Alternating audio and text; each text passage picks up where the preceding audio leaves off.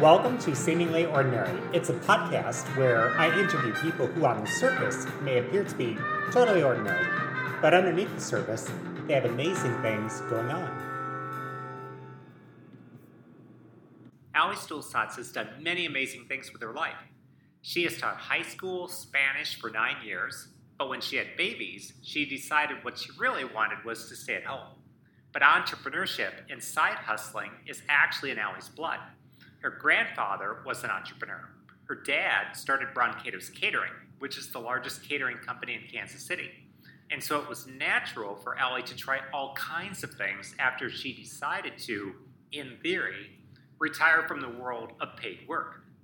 Today, Allie and I are discussing what it's like to be in an entrepreneurial family, how to think like an entrepreneur and a side hustler, and how she grew as a person and what she plans to do next. Hey, Allie. Hi. Before we talk about your own business, I just really love to go back to people's childhoods, your secret origin story. I just want to know what type of a kid you were. Yeah, I was a pretty easygoing kid, pretty quiet, rule follower. I still am a rule follower.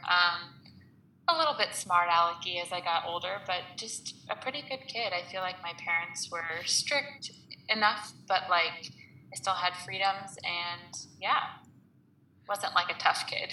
Okay. Easy kid, rule follower, excellent grades, walked the dog, just did whatever people needed.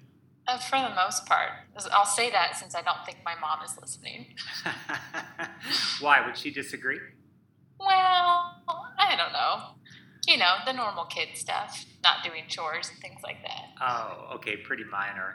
Okay, so then high school comes along, and what were you like as a high school student? I was pretty quiet, maybe even a little bit insecure with myself. I taught at St. James, and I saw these kids being so outgoing, just knowing exactly who they were, and I don't think that I was like that at all in high school. I mean, I was a good kid, but just pretty quiet, kind of flew under the radar. Gotcha. More apt to sit in the back, or could you be invisible in any place in the room? I was more likely to sit in the back, not raise my hand, just kind of go through the motions. Gotcha. Okay, then college comes along, and I believe that college changes everybody, but maybe I'm wrong. Mm-hmm. Did college change you? What happened in college? Totally, 100%. I went to Benedictine, which I always kind of joked was like my second chance at high school because it was so small, to where I could, be involved and be on student council and student government and do all these things that I probably in hindsight should have done in high school, but I was too shy. And I just kind of discovered who I was and found a group of friends who really loved me for who I was too. And it was just where I blossomed. I loved college. You can answer this question now or later or not at all if you don't like this question, but you said you sort of discovered who you were. Who are you? The $1 million question. Yeah. I mean, I think I'm still learning. Every year I get a little bit more confident in who I am. But I think I just discovered that it was okay for me to just be myself, not like certain things and not like certain things. And I didn't have to do what other people were doing. I could just do what I wanted to do and be confident that, in who I was. As long as I was being who God created me to be, then it didn't really matter. And I don't think I discovered that until I was in college. I feel like that's a brilliant lesson for a person to learn, and I am not exactly sure when I learned that lesson, that it's totally okay to have preferences. And it's totally okay to say no to certain events or say yes to other events. And I've just really kind of found that if you're just straight up and honest with people, they tend to like you even more about things. At least that was my experience, and I'm just wondering if that was your experience. Totally. And I mean, I feel like I'm learning more all the time. Just the other day when my neighbor said, "Hey, I've got this great book. I would love for you to read it." And I just looked at her and I said, "I really appreciate that you thought of me, but that book is going to sit on my nightstand for weeks and I will not read it. And I just need to own that that's just who I am right now. Right. I am just too busy and I'm working and I'm watching my kids. And if I try and read that book, I'm going to fall asleep. But I love that you thought of me. And I felt so much freedom just like owning that. I don't have to be somebody who reads a book a day. That's good. That's good. Yeah, you just have to know who you are and live and be that person and not worry so much about rejection. And I just think that's a precious lesson, and I'm glad that it kind of sunk in. So then you started to teach, and you taught for 9 years, and you taught Spanish. Mm-hmm. And I just would really love to hear about your experience teaching high school Spanish. Yeah, I started teaching when I was just 22 years old. So I was very young. I feel like I learned a ton about myself and came into my own as like an adult, a grown-up. Like, I don't think that when I started teaching, I really felt like a grown-up. But as I taught and as I worked with people who taught me so many things, and I grew into my faith, and it was just amazing to grow both personally and professionally. I think I gained this confidence that I didn't have before, this confidence that like I can do anything that I want to do. I just have to do it. I just have to have the will to do it. And I think that, I know we'll get to this in a minute, but the entrepreneurial spirit that was in my home as a kid from my family, like it really set in when I started teaching, because I just had this confidence that I could do whatever I wanted to do. You just have to have the desire to do it.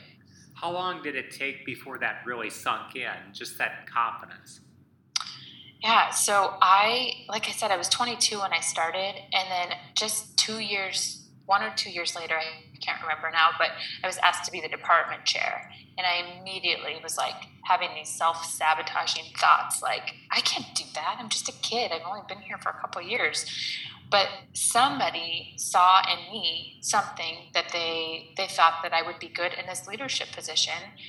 And it gave me just enough confidence to be like, yeah, I can do that. Somebody else believes in me enough. Why can't I believe in myself? And so I just kind of took that position and started being more of a leader, I guess you could say. And I think that was like the catalyst for it, honestly. It was becoming the department chair for world languages. That sounds like just a major shot in the arm of adrenaline. I think we're probably going to get to this maybe a little later, but we could do this now. What do you think some of the similarities between teaching and being an entrepreneur are, at least for some teachers? I think you have to own your role. You have to believe in your abilities enough to be able to pass that along to somebody else and make somebody else believe in your abilities.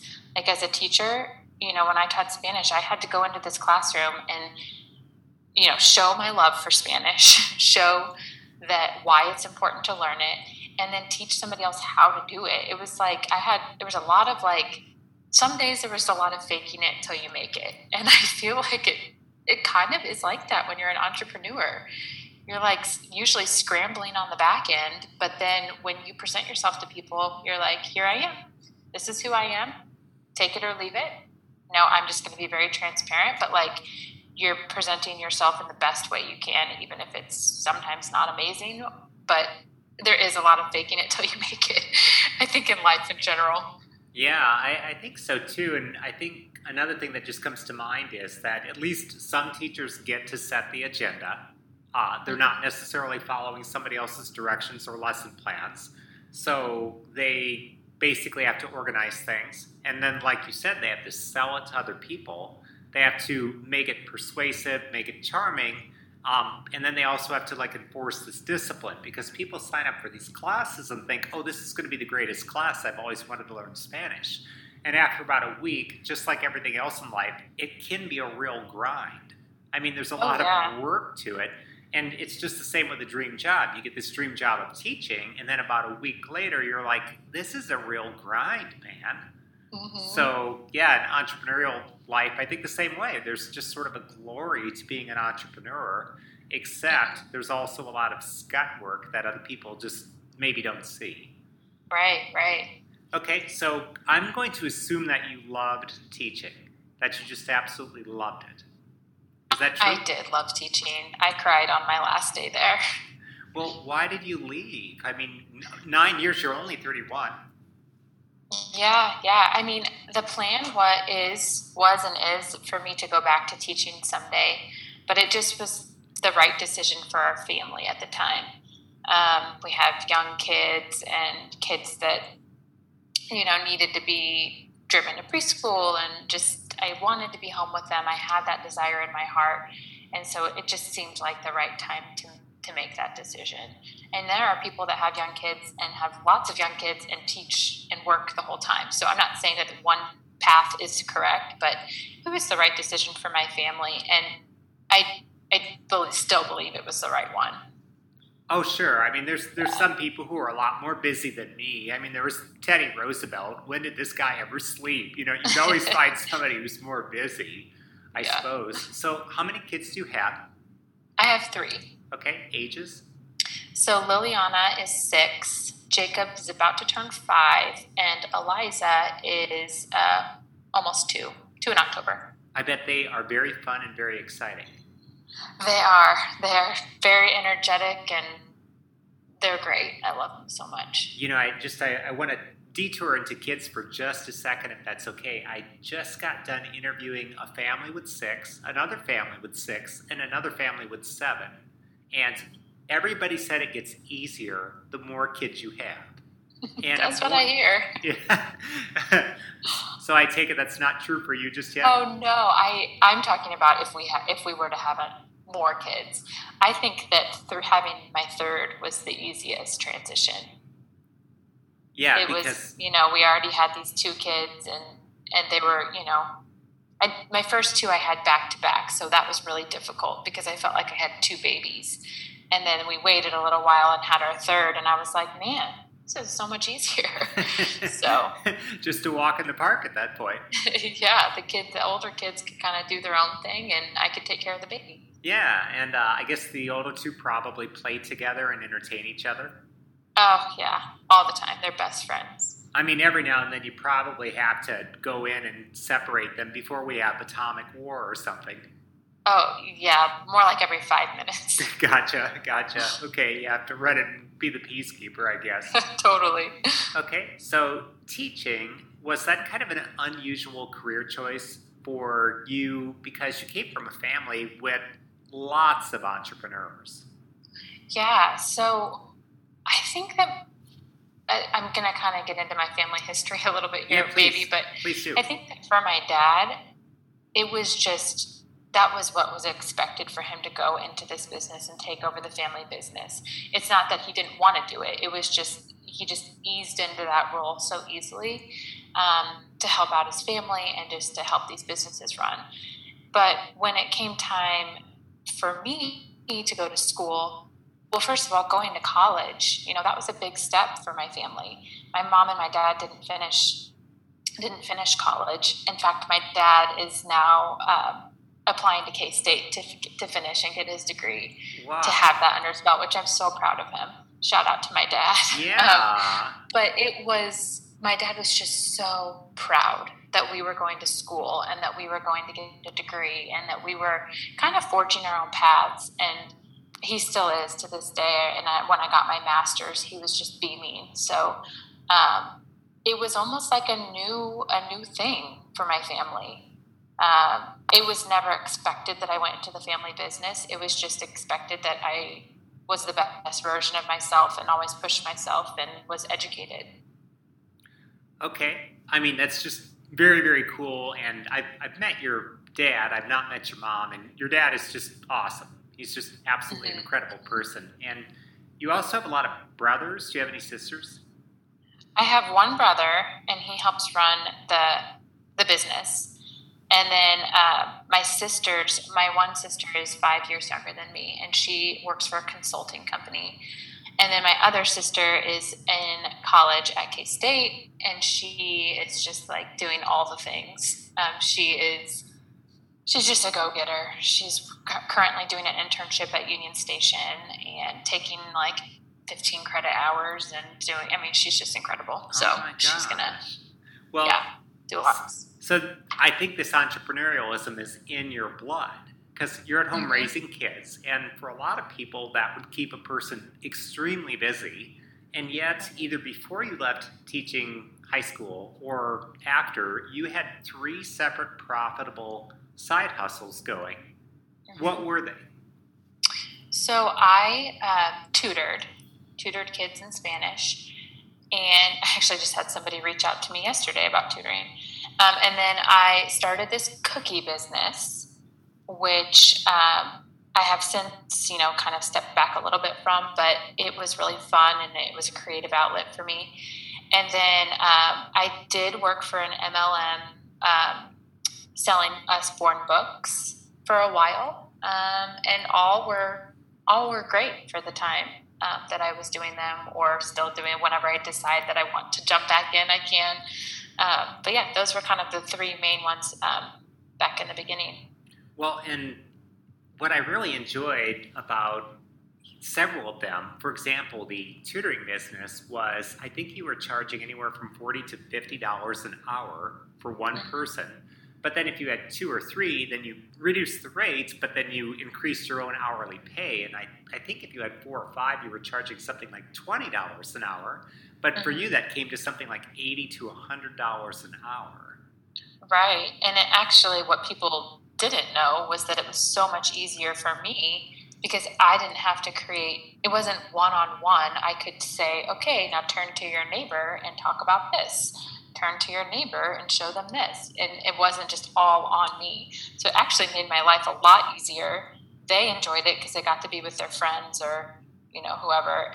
And then I got paid more per hour. So it was a pretty sweet deal. Oh, 100% agree. I'm going to relate this to teaching. Maybe that's a bad relation, but, having 4 or 5 students in a room versus tutoring one kid, it's just easier if you can have them help each other, or like you mentioned, that kind of thing. Definitely, yeah. So, and then with the cookie business, it just wound up being these really intricate, amazing cookies. Could you describe them? Yeah, so I first made these cookies for a friend's baby shower, and I mean, they weren't like amazing looking, but I saw a picture on Pinterest and I was like, this might even be where my entrepreneurial spirit kind of like sparked, because I was like, hey, if this person can make them, then why can't I? I'm just going to do it. I'm just going to look at the recipe. I'm going to follow the instructions, maybe watch a couple YouTube videos, jump in and do it. And if it doesn't turn out great, who cares? Because they're for just a friend. It's not like someone's buying them. So then I started making them, and every time I made them, I wanted to try something different and try a new technique and do something a little more unique. And they're decorated sugar cookies, but you do it with royal icing. So for those of you who don't know what royal icing is, it's like flat on the top. It dries kind of hard. But yeah, they were really fun. Can you describe a simple cookie and then describe a super complicated, intricate cookie? Yeah, so a simple cookie would be like, let's say you have a heart and you just go around the outside of the heart, outline it, and then flood it in the middle with like one solid color. And then if you wanted, while it's wet, you could drip another color into it. And then it would create one like flat cookie. It's called wet on wet technique. Super simple. And then like a harder cookie that I did one time, gosh, there are several. One time I did like a horse's head, but it had like flowers on it and the mane and the face and everything. One time I did a shark that had all the little teeth and the tongue and 2 colors of gray and the black inside the mouth. And you don't really think, when you're looking at a cookie, you see these tiny little white teeth, and it's like no big deal, but I have to make that bag of icing, and I have to, or the red tongue that's so tiny, but I have to color the icing red to make that tiny little tongue. So it's a lot of effort, but it's fun. Yeah, about 5-6 colors in there, and then just all these distinct things like teeth and tongue and fins and, who knows what else. Yes, and not to mention the different consistencies of the icing. Some of them are thinner, some of them are thicker, depending on what you're trying to accomplish. So it's it's kind of an art. Oh, I thought so. And just whenever I've shown your cookies to other people, they're just dazzled, just absolutely dazzled. Thanks. And people just think, well, a lot of people think there's no way I could do something that artistic, but then there's always one or two who think, I really should try this. I should give this a try. Mm-hmm. So let me ask, with each of these three businesses, what did you like and what did you dislike about each one? So with tutoring, I really liked being able to share, my love of Spanish. I really enjoy Spanish, or I wouldn't have taught it. I didn't love having to come up with an hour's worth of activities and work for one kid. It's kind of a lot to sit there at a table and work for an hour on Spanish straight. At least in a classroom, you can get up and do a brain break and do an activity and, sing a song in Spanish. But when you're at the library tutoring a kid, it's a little bit harder. It's a lot of worksheets and a lot of books. And we did watch some videos, but when a kid is moving from Spanish, just wants help with Spanish 1, it's a lot of just reviewing and damage control and worksheets. Right. And so that was kind of tough. With the MLM, the Usborne books, I loved the books. I actually really believed in the product and still do. They're the best quality books I've ever owned. My kids still read them to this day. And that's why, honestly, I jumped into the business, is because I wanted to get a cheaper book collection for my own home library. I hated asking people to buy stuff from me, and I still do. It's just not something I enjoy doing. I don't want people to feel pressured. I don't want to ask my friends and family to buy my products.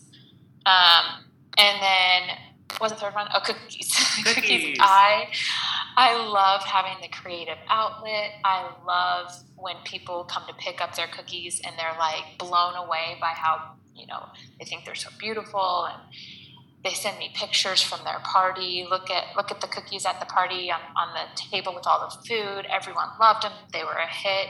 I can't tell you how many text messages I've gotten that says the cookies were such a hit. That's so fun. I did not like how messy it makes my kitchen, because it honestly, it puts a lot of stress on my family, because I'm yelling at my kids to stay out of the kitchen. Don't come near my cookies. Don't mess with the cookies. That's all. It's just a lot. And then our house is kind of a mess when I make them. And then there's a lot of late nights decorating by myself in the kitchen. So. Yeah, I mean, these are all potentially a lot of work, but then also just the rewards can just be pretty fantastic. Well, before we move on to your current endeavor, I just want to ask, I know in your family of origin, there's always kind of discussions as to how to make things more precise. There's always kind of this question, should I sell the products that pay the most? Should I do the service that pays the most? Should I figure out a way to optimize advertising? Those type of things. I guess it's kind of like the effort versus passion question.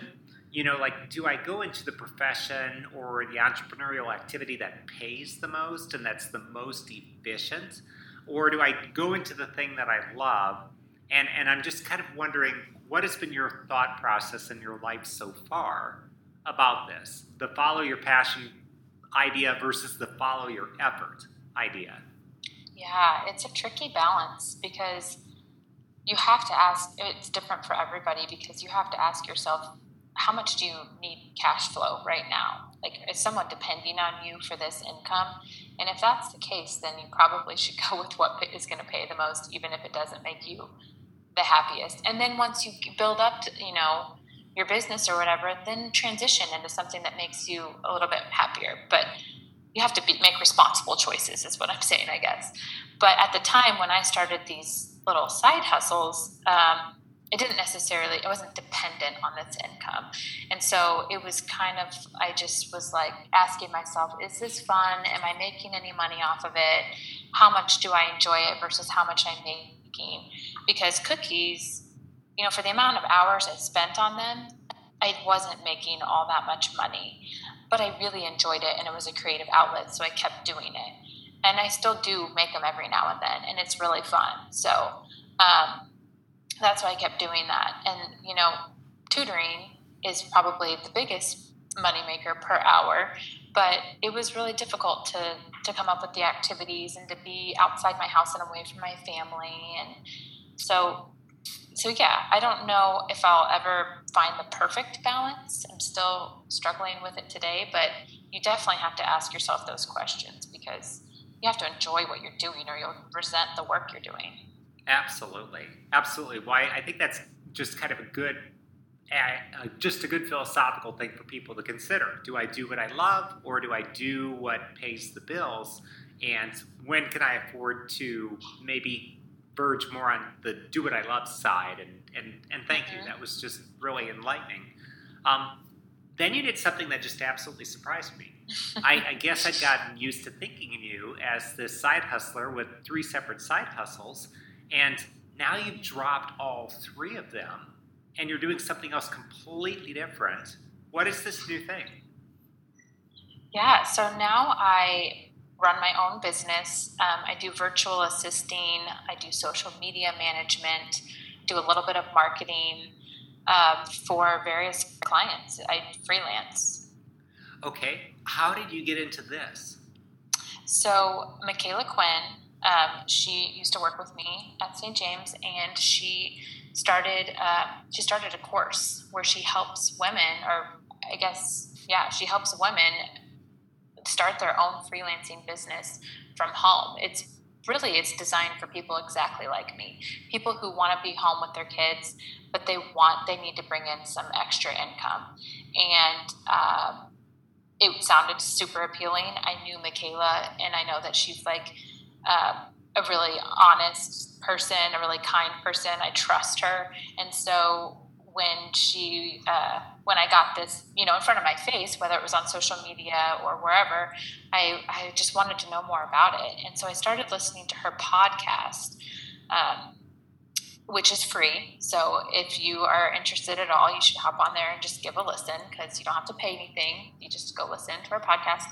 And I just got hooked. I started listening to her talk to these other women and other business owners, and I was just totally hooked. And I came home and I would tell my husband about the podcast, and he actually started listening while he was in between because he drives around a lot during the day. He started listening to her podcast so that we could talk about it. And one day I just said, "Look, I'm doing it. I'm gonna take her course." So we figured out how to do it financially, and I bought the course and started my own business, and boom. That's where I am today. Well, and she has done very well for herself. It's called the Live Free Podcast with Michaela Quinn, and she has well over 100 episodes at this point. And I believe her course, last time I checked, was selling for $997 to take the class. So are there phases to Michaela Quinn? Or is there like a phase 1, phase 2, phase 3 when you take the class? So it really the journey starts before you take the class, I feel like, because she has these free resources for people who just want to know more. The Live Free podcast, she has a Facebook group. I think it's called Live Free also. And then if you decide to take her course, she gives you all these different modules and walks you through how to start your own business from start to finish. I mean, everything you need to know, how to register your business, how to pay taxes, how to design a portfolio. I mean, just everything from the beginning. And it's really up to you how long it takes you to work through the course. And so I wouldn't say they're different levels necessarily, but different modules that will walk you through it. Gotcha. And what are your ultimate hopes? So I don't know. Honestly, my husband and I talk about this all the time because, it's important to always revisit your goals, which I'm really bad at, but I'm trying to be better. I think that my goal is just to, I have a financial number, a number that I want to hit as far as income goals. But then as far as just learning and professional goals, there are some courses that I want to take. I aspire to one day be an OBM, an online business manager, and you have to get a certification for that.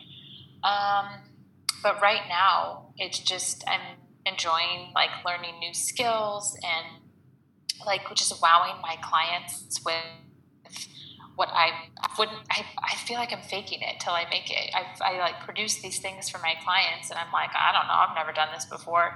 But then I give it to them and they're like, this is the best thing I've ever seen.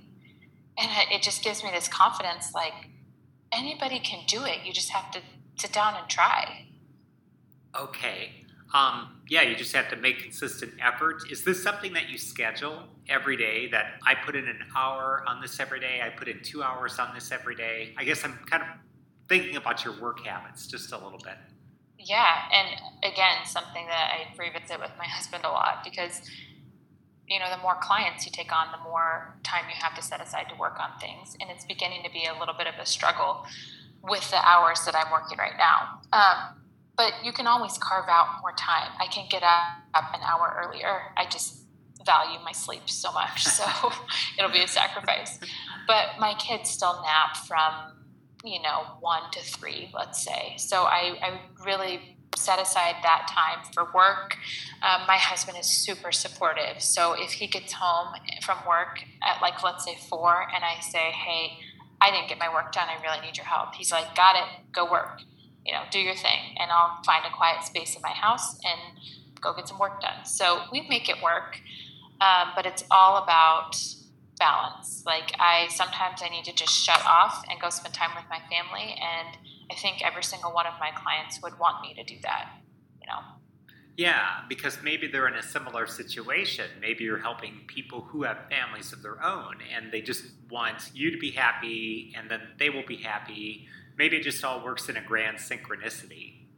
Yeah, and you have to find clients to work with that are a good personality fit. And I just happen to work with people that really understand that I'm a working mom and that my number one job is to be a mom to my kids during the day. And when I sit down to work in my working hours, I will complete this task for you. But, my clients are really respectful of that. If I reach out to them on a Sunday or they reach out to me, they're like, I'm so sorry, go spend time with your family. So it's really important to find clients that are a good personality fit. So where are you with it right now? How many clients do you have? What do you do for them? Let me count real quick. I probably have 6 clients. It's different for everybody, honestly. Michaela, I would say the next step, if you would call it that, the next step for me would be to, I could never pronounce this right. Is it niche or niche? Well, it's both, actually. It's like Caribbean and Caribbean.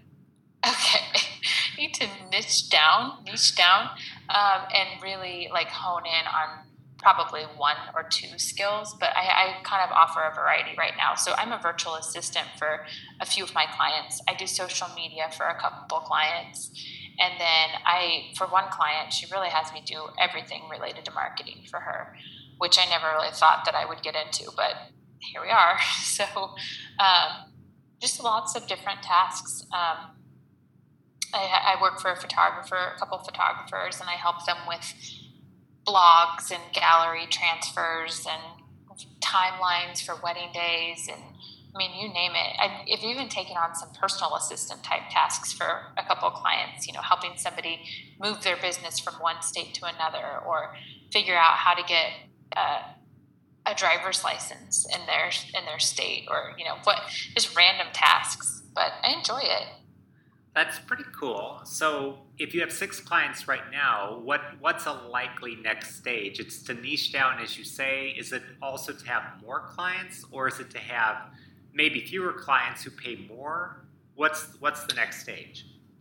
Yeah, so one of my clients has actually been kind of coaching me for free. He's built this amazing photography business. He has a huge social media following, and he's just accidentally started coaching me one day, which is so sweet. But anyway, he was like, you really need to raise your prices and reach out to the people that you really want to be working with. So I really enjoy working with the photographers. Not to say I don't enjoy the other part of it, but I think moving forward, I might go that direction. And he's just been kind of coaching me through how to do that and telling me that if I raise my rates, the people that have hired me, that I work with now, they should, they would probably be okay with paying a higher rate. Because I told him that I feel bad because these people that took a chance on me, Sorry. You're good. These people took a chance on me, the people that I work with now. They're friends, they're family friends, they're people that are like, hey, I'm going to throw you a bone. And so I feel bad raising my rates for these people. But Michaela says it, this guy that's coaching me says it. He says, if these people are your friends, they will understand that you have to grow your business and you have to do what's best for your business and your family. So I think that's probably the next step, is raising my rates a little bit, and then moving forward, raising my rates and kind of niching down my services. Well, let me ask just a little bit about raising rates. Now, I've never had to raise rates on anybody. I'm not doing anything where I would raise rates. I'm just an employee. But this is kind of what I've heard from other people, that if you start getting busier, like instead of having 6 clients, if you have 7, 8, 9, and you're like really crunched for time, that's the market telling you to raise your rates. Mm-hmm. Or if your skills go up and then you find out that other people doing similar things are charging more, then that's kind of a sign that you're supposed to raise your rates. Mm-hmm. Have these type of thoughts bounced around in your mind? Yes, definitely. As I realized that people kind of wanted me to help with their marketing and social media, I feel like those tasks are a little bit more involved than just like typing up this timeline or doing these VA tasks. And that's what Michaela says in her course too. These VA is probably where you start, and then you kind of move on to other services. But I decided to kind of package my social media offers and raise the prices on those, because I think that if people want you to do social media for them, that's kind of a big job. And so they would probably be willing to pay more for it. So I started doing that, and I have had people tell me that my prices are just too much, but I also have had people who are interested in paying those. So you just find, if people aren't willing to pay them, then they should find somebody else who doesn't have as much experience or whatever. Absolutely.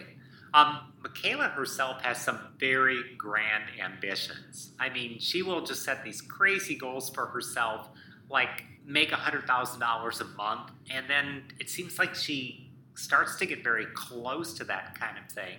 And correct me if I'm wrong, but I think she's got 20 different people working for her, just because she doesn't necessarily want to work more than 20 hours a week. So the minute she has a chance to offload something, she basically does. Mm-hmm. So I just think for her, like, the goal is probably the sky is the limit, maybe the moon. And I'm just kind of wondering, in your case, do you know ultimately, or do you have like a vague, I remember you saying like you're discussing it, but do you have kind of a vague idea of where you'd like to take it? Yeah, so I think that my goal right now is to just kind of stay as a VA, maybe some social media, raise my prices a little bit, but kind of, I don't want to say like float along, like be stagnant, because that's never a good thing, but maybe just like take a course or two. But I think that my big goal would be to be an OBM, and I don't think that I'll be ready to do that until my kids are a little bit older and in school a little bit more full-time. So that's kind of what my husband and I have talked about, like stay as a VA, as a social media, have your Instagram packages or whatever, but then take the OBM certification and do that when I have more time. Well, that seems pretty well thought out. That's several years ahead. I'm pretty impressed. Well, I'd like for you to give people a little bit of advice. Suppose somebody like you wants to be a stay-at-home mom, or, well, who knows, maybe a stay-at-home dad. What would you advise? In regards to like leaving your job or starting freelancing job, or just anything? Like I'm working 40 hours a week, but maybe I want to cut that down to somewhere between 0 and 10. It could be, any of those things. It could be make more money, spend less hours. I'm not quite sure. Yeah. Well, first of all, I think that, if I can start a business, anybody can. So I think that if you want to make more money doing something, then go do it. Like, people are looking for services. People are looking for, like, tangible items to buy. People will probably buy your product or what you have to offer. You just have to have the desire to go do it. I have friends that are like, oh gosh, I could never do what you do. Well, sure you could. You just don't want to, and that's totally fine. You want to do something else, something different than what I do. That's great. But if you want to go down, cut your hours down, if you want to be part-time at your job, or if you're just looking for a way to earn extra money, just think of something that you might enjoy doing and try it. Being your own boss is pretty cool because you can change it anytime you want. If I want to turn away a cookie order, I turn away a cookie order and say, I'm sorry, I'm not able to take your order at this time. If I meet with a potential client and they're not necessarily a good personality fit, I just say, I'm sorry, like I can direct you. I won't be able to, work with you, but I can direct you to other women who I know would be happy to, or you're welcome to apply here, or whatever. I haven't really had to do that yet, but I'm just saying you have control. You don't have to work with people you don't want to work with. You don't have to do a job that you don't want to do. Just be in control of your life. Okay, I think that's really good. What are the traits of an entrepreneur? I think an entrepreneur is somebody who's not scared to take some risks. Just try it out. See if it's a good fit. If it's not a good fit, then go change it. So you have to take a little bit of risk. You have to be willing to learn, and you have to be willing to make mistakes. I would say you have to be ready and willing to learn. Yeah. For sure. I was just chatting yesterday with somebody who does a lot of crazy experiments, and what we kind of hit upon, or at least what he's kind of hit upon, is a lot of the same things. You have to be willing to take risks, and you really have to overcome this whole fear of failure. You have to say that the real failure is to not try. That if you try something for a year, every day for a year, and if you quote unquote fail, it's really not a failure because your head is still in the game, you're still trying. So yeah, I could tell you stories about that, but let me instead just ask, where should people go to get their ideas? It's a really good question. I think looking within yourself is the first place to start. You probably have really good ideas right now, but you just haven't really explored them, or the minute you started to explore them, you had this what we call imposter syndrome, kind of creep in, and you tell yourself it's not good enough. But that's not true. Everything that exists started from an idea. So you just got to go for it. Bounce ideas off other people who are smart and who have been in the business for a while, or who just you trust to give you feedback.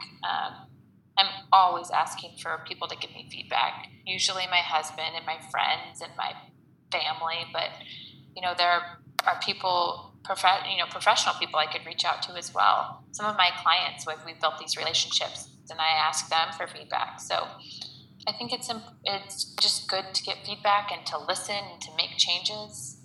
I feel like I strayed from your question. No, I don't think you did at all. Because that's part of getting an idea is also getting some good, legitimate feedback from people. So let me ask, do you think people have to be all that creative to start a side hustle? Do I have to come up with something brand new, or can I just copy other people's ideas? I think that you can copy other people's ideas to an extent, but you have to make it your own. And this is actually something I learned from talking with you a couple of years ago about, you'll have to correct me, but it's either you have to be the best, have the best of one thing, or you have to be good at mass producing that one thing. How did you phrase it? This is the whole Zig versus Zag idea. There's this marketing book called Zag, and it just was a gigantic seller. And the idea is you can be the best, like Michael Jordan. That's Zig. But that's really hard to do. It's really hard to be number one. It's hard to beat out Michael Jordan. Or you can Zag. You could be the first in a brand new category. And so then that automatically makes you number one. Like Coca-Cola is a Zig. Nothing's bigger than Coca-Cola in the Drake space.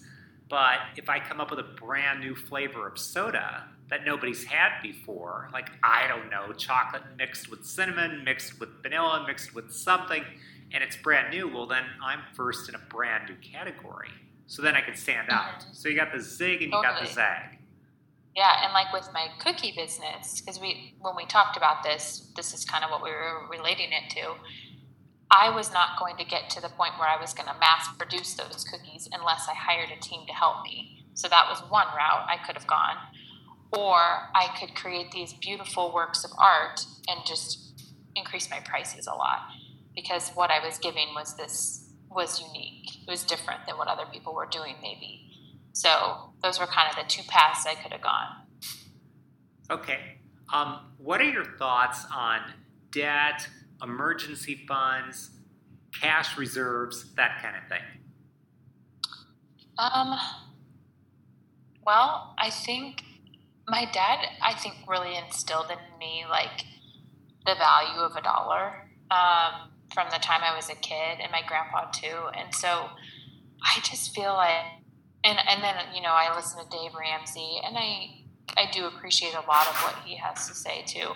But I don't like being in debt. I don't like owing people money at all. Sorry, just a second. Go ahead. Okay. I can move. Mike Medina sent me here, but I can move. So yeah. No, I can move. I can move. Okay. All right. Allie, it's going to take me about 3 minutes to walk down the hall. Then we can keep going. Okay. Okay? Sounds good. I got interrupted. Hi, everybody. Yeah, Mike Medina sent me here. Yeah, sorry. And now Shane's sending me away. But that's quite all right. Yeah. Yeah. Well, have a good parent Hi, meeting. Shane. Allie says hi. Allie? Yeah, say hi to Allie. What's Yeah. up? Yeah. Hi. And here's Debbie. Hi. Hi, Debbie. And they're doing a good job of social distancing. We're all 6 inches apart. Okay. All right. I'm walking down the hall right now. Okay. So they got rules, and they're like, hey, use the boardroom because they're fumigating the place or something. But I don't know. They don't always fumigate it. So anyway, just every time I'm here, nothing's changed. But that's totally cool. I'm okay with all that. All right. I'm going to find a light switch here any second now, Ellie. Let's see. Where did we leave off? I don't even remember my question right now. Oh, I think I got something. You Was had it- asked me about debt. Yeah, okay, so I'll just start over with that. So what are your thoughts on debt, emergency funds, and cash reserves? So I think that my family really kind of instilled in me the value of a dollar and working hard to earn money. And, it's that entrepreneurial spirit. But I think that we didn't have a ton of money when I was a kid. And so I just feel like my family really taught me how to value that, and value money, and not be wasteful. And so I don't like being in debt. My parents, my dad always told me that too. Like, you don't want to owe money on things. And so I feel like that's just kind of been instilled in me. So I don't like to take out loans. I don't like to use credit cards. I just don't like to owe money. I like to save up and only spend from what I have. And so I don't know if that answers your question, but I do think it's important to have reserves and to have like emergency fund, like Dave Ramsey talks about. But just to save for the things that you want to buy. And this friend of mine that's been kind of coaching me has been talking to me about like, how am I setting my business goals? Where am I getting that dollar amount that I want to earn? Is that just pulled out of nowhere, or do I want to earn that dollar amount because doing that would open the door for me to do A, B, and C? Maybe it's take a family vacation.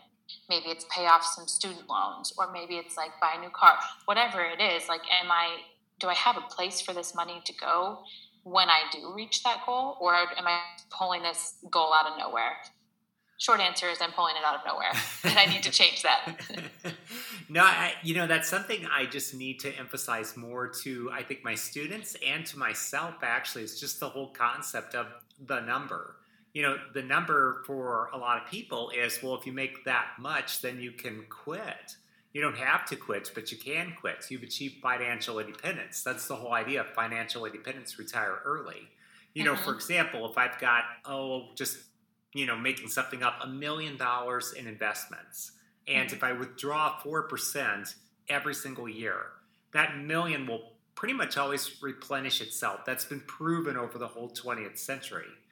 So for a lot of people, maybe a number like that, hey, if you could live on $40,000 a year and you've got that million sitting there, then maybe that's your number, Or if you're more confident in the market, if you look at, I don't know, say index funds and they return 9.5% per year since the 1890s, if you're thinking, well, I can kind of rely on 9.5% per year, then maybe your number is really more like, I don't know, $250,000. Because then every year it tosses off so much money, and if you can live on that, then maybe you're good to go. But just the whole concept of figuring out, well, what is that number? If I hit like $500,000, am I done? If I hit like 2/3 am I done? See, then we don't have to just keep working and working and working and working. Right, and I think that's something that I actually haven't learned, has not really been instilled in me, because I look at my dad and my brother and the businesses that my grandpa and my uncle and my dad, they all built. It's like, it's bigger and bigger and better, and what are new ideas, and how can we do this? Like, I don't think my dad's ever going to retire, because I think he's good at what he does, and my mom would love for him to retire, but he just, I don't know, he just works. That's just who he is. And anyway, I just don't think that I've ever learned that. And it would be good to talk to somebody, and just to talk to somebody who could teach me about that and teach me how to set these numbers and set these goals, and what does it mean to put this much in retirement. And I don't know, I think you need to be willing to say, well, I don't know that. Let me talk to somebody who does. Let me talk to somebody who's smarter in that field. I think there's a lot of really smart people out there making just bucket loads of money, but they've never really thought about that number. And that's just a good thing to kind of think about. And your dad, I just want to give a big shout out to your dad. I just think he's an artist. And there's just a lot of artists who never, ever, ever want to retire. Last time I checked, I think Paul McCartney is 78 years old, and the man is still making music, still making albums. My dad's idol. Yeah. My dad loves him. And he branched out. I mean, the man has done operas and orchestrational compositions and things. Like, he's definitely branched out. I don't think people like Michelangelo ever retired, and your dad is an artist with what he does. If you really enjoy, like, my dad's business, that's his baby. He built it from the ground up, and it's hard to let go of that when it's been your life for so long and you care about it so much. So I totally understand that too. And he's taken a lot of time to relax and to lay low. So we call him semi-retired, even though he's not. He still works a lot. Just so that he can, just maybe he works when he wants to. It's just that he wants to work all the time. Yeah. But work for him is like, I think he really enjoys it. So it's good. I think I'm just going to give you what I hope is a good compliment, that I just think that you always strike a nice balance between doing and learning. Do you have any advice for people in terms of learning versus doing, or maybe it's learning and doing? I think it's both and. I think it's important to always be learning. I mean, everything that you need, almost everything that you need is available on the internet. I don't know if that like downplays my job and what I do, but like a lot of what I've learned, I've just looked it up online and taught myself how to do it. And so there's so many smart people that put things out there for you to take and use. So I think it's important, yes. I don't know if I have the perfect balance, but I'm a researcher. I love getting online and just seeing what's out there and learning how to do things. I think you're a really nice balance, because you're also a doer. You had those 3 side hustles, and then you jumped into Michaela's course, and then you already have 6 clients. So I definitely think that you're a doer, but it's also obvious that you're a learner as well. And so I think that would be good advice for people. Hey, do both. Like, don't just learn forever and never do anything, and don't just do forever but never upgrade your skills. So exactly. I feel like you're doing a great job. Allie, what advice should I have asked you to give, or just what else you wish that I would have asked? I don't know. I don't know if I wish you would have asked this, but I think it's important to say that you have to have a good support system too. To go back to your question, to somebody who is looking to go part-time or to stay home, what advice do I have for them? You have to have a good support system. I wouldn't be able to do anything that I've done if it weren't for my husband and my family, who pick up the slack when I need them to pick up the slack. And that's really important. So if you don't have a good support system, then I guess back up and figure out how to get one. Exactly. Yeah. You have to be able to depend on some people to help you out, people who love you. Maybe it's ask your mom to watch your kids once a week, or maybe it's your husband who's going to take on cooking dinners for a little while or do the laundry. And what a gift that is to be able to take that off of your plate so that you can have some time to invest in your business. Awesome. Well, I only have 2 more questions. And my first one is there a book or a podcast or another resource that you would point people toward to get started? Well, as I told you, I'm not really a book person. I wish I was. I have 1,000 on my shelf that I've never read. But I do like podcasts. And I another shout out for Michaela's The Live Free podcast. There are lots of podcasts that I like to listen to just to kind of hone in on skills, like the Simple Pen Media podcast to learn how to do Pinterest. I like the Goal Digger podcast with Jenna Kutcher. She's great and she's really easy to listen to. I don't know. There are tons of them.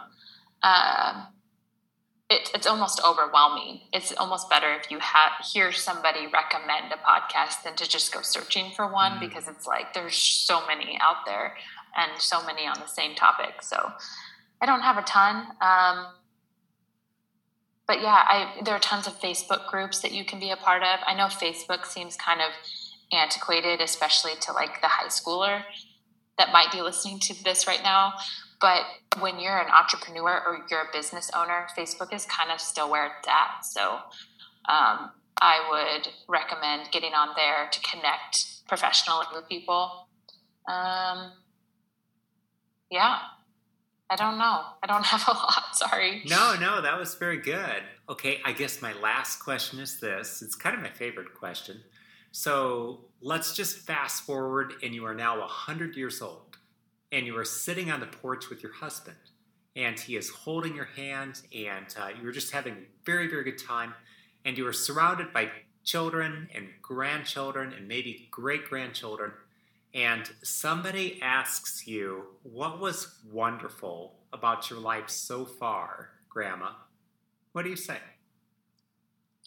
I would say this. I would say, look at what I've built with my husband. Family is the number one thing. I think you always need to be asking, when you're talking about professionally, what should you be doing? It always has to go back to what do you value the most? And what I value the most is my family. And I think a lot of people would feel the same. But is what I'm doing, what decisions I'm making best for my family? Because at the end of my life, when I look back, that's what's most important, is the people that I loved and the experiences we had together and the memories we made and the legacy that I'm leaving. Do they look to me as somebody who is a woman of faith, who loves God, who lives out her faith, who challenges herself, who is smart, who is wise? Those are the more important things than how much money I made. Absolutely. Allie, that was just simply beautiful, and I've just had a really great time interviewing you, and I hope that we can do this again.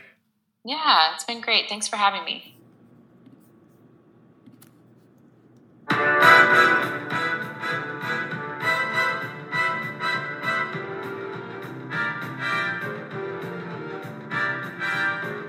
And thank you for listening to this episode of Seemingly Ordinary. I'll be back in 2 days.